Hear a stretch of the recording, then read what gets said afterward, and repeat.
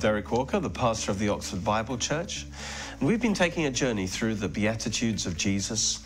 And really, this is God's pointing out the areas in which he is working in your life all the time to develop certain heart attitudes, because your heart is the channel through which God's grace flows into your life. And if your heart is wrong, if your heart is hard, God's work in your life is blocked.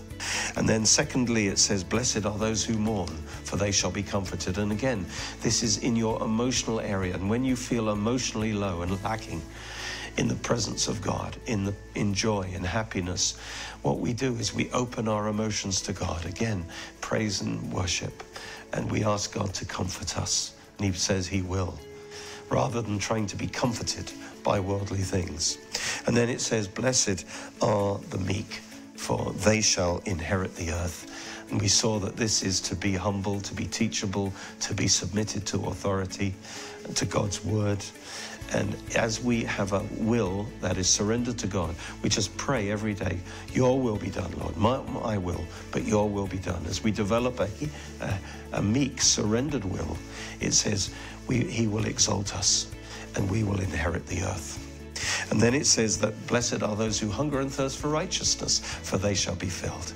And again, we want God's righteousness in our life. We want his love. We want his power. We want his instructions for our life. But we must hunger and thirst for them. And then he says, blessed be the merciful, for they shall receive mercy. In other words, be generous with others, especially in their weakness. Be kind, be forgiving, and then you will receive mercy when you need it. And then it says, blessed are the pure in heart, for they shall see God. Remove the idols from your life. As you come to God in praise and worship, he'll start touching those idols. He'll start burning those idols away. Let him do that. Let him become the most important thing to you. The pure in heart are those whose treasure is God, whose heart is fixed on God. And then all the other things in this life are like bonuses. But their heart is attached to God, not to those things. As we learn to depend on God, as we hunger and thirst for God, as his life flows into us more, and as we start giving it away, as we start being merciful, we grow up spiritually and we become sons of God. And now this is describing us as a mature believer. We're a son of God, not just a child of God, but a son of God. The huios, the son of God, is the one who can represent his father. What's the difference between a child and a son, a grown-up son? The difference is a child always has to be told what to do. It's got to be laid out to him.